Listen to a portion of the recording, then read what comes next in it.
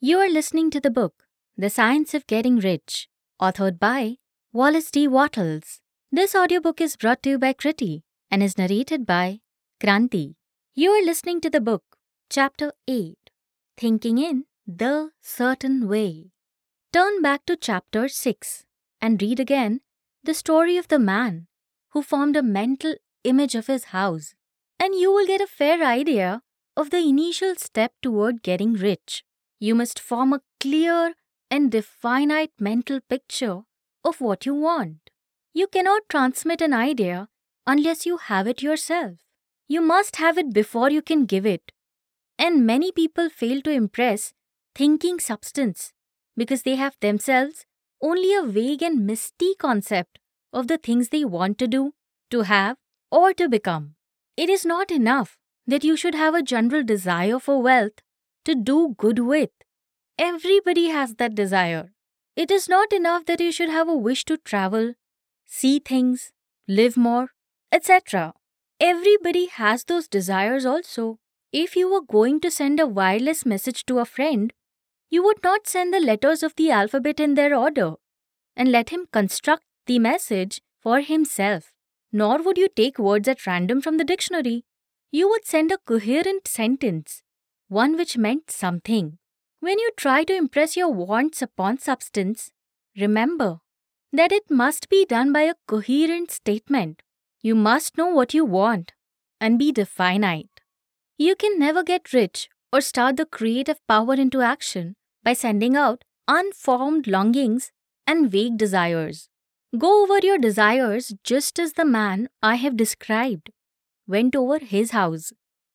See just what you want and get a clear mental picture of it as you wish it to look when you get it.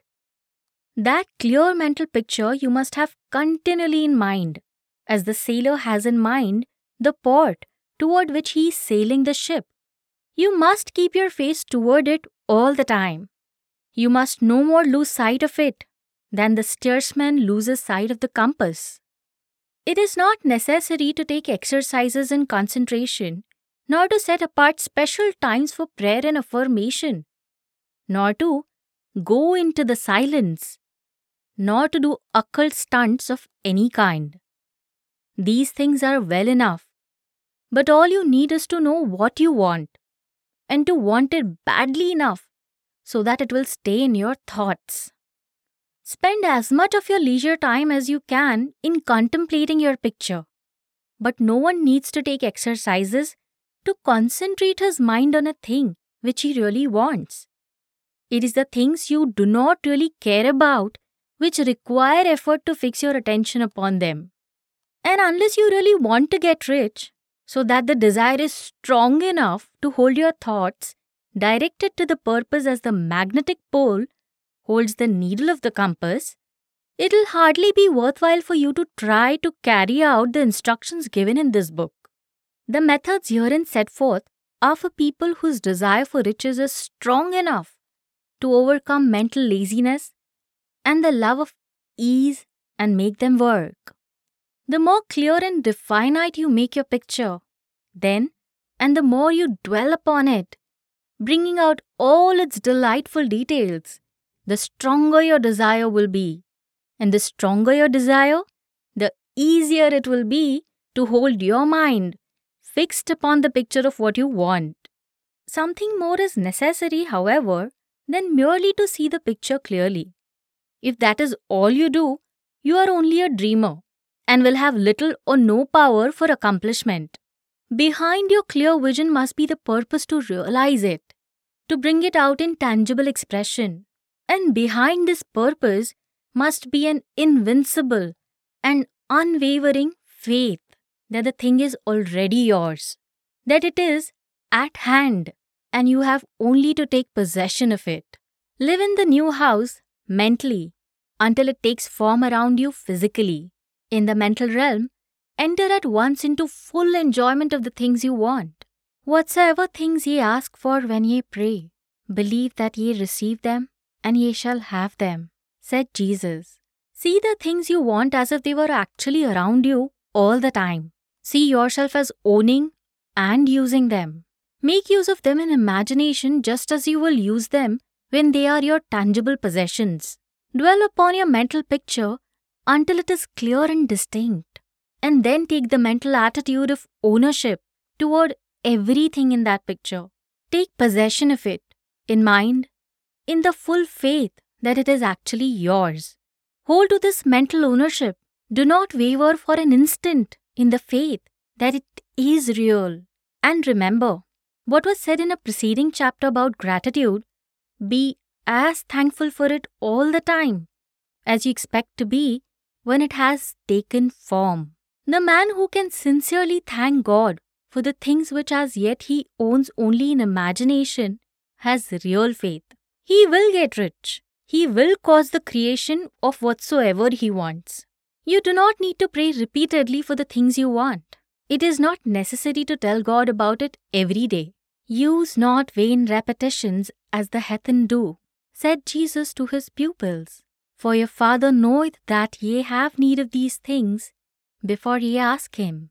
Your part is to intelligently formulate your desire for the things which make for a larger life, and to get these desires arranged into a coherent whole, and then to impress this whole desire upon the formless substance, which is the power and the will to bring you what you want. You do not make this impression by repeating strings of words.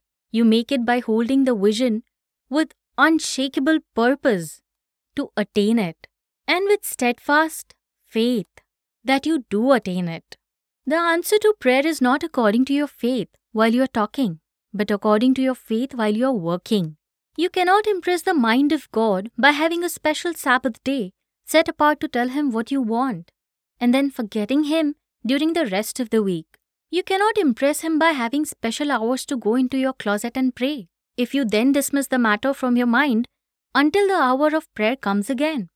Oral prayer is well enough and has its effect, especially upon yourself, in clarifying your vision and strengthening your faith. But it is not your oral petitions which get you what you want. In order to get rich, you do not need a sweet hour of prayer. You need to pray without ceasing.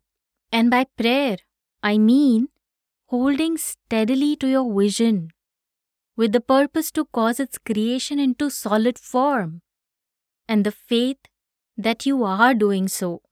Believe that ye receive them. The whole matter turns on receiving. Once you have clearly formed your vision, when you have formed it, it is well to make an oral statement, addressing the Supreme in reverent prayer, and from that moment you must, in mind, receive what you ask for. Live in the new house, wear the fine clothes, ride in the automobile, go on the journey, and confidently plan for greater journeys. Think and speak of all the things you have asked for in terms of actual present ownership. Imagine an environment and a financial condition exactly as you want them, and live all the time in that imaginary environment and financial condition. Mind, however, that you do not do this as a mere dreamer and castle builder. Hold to the faith that the imaginary is being realized, and to the purpose to realize it. Remember that it is faith and purpose in the use of the imagination which makes the difference between the scientist and the dreamer. And having learned this fact, it is here that you must learn the proper use of the will.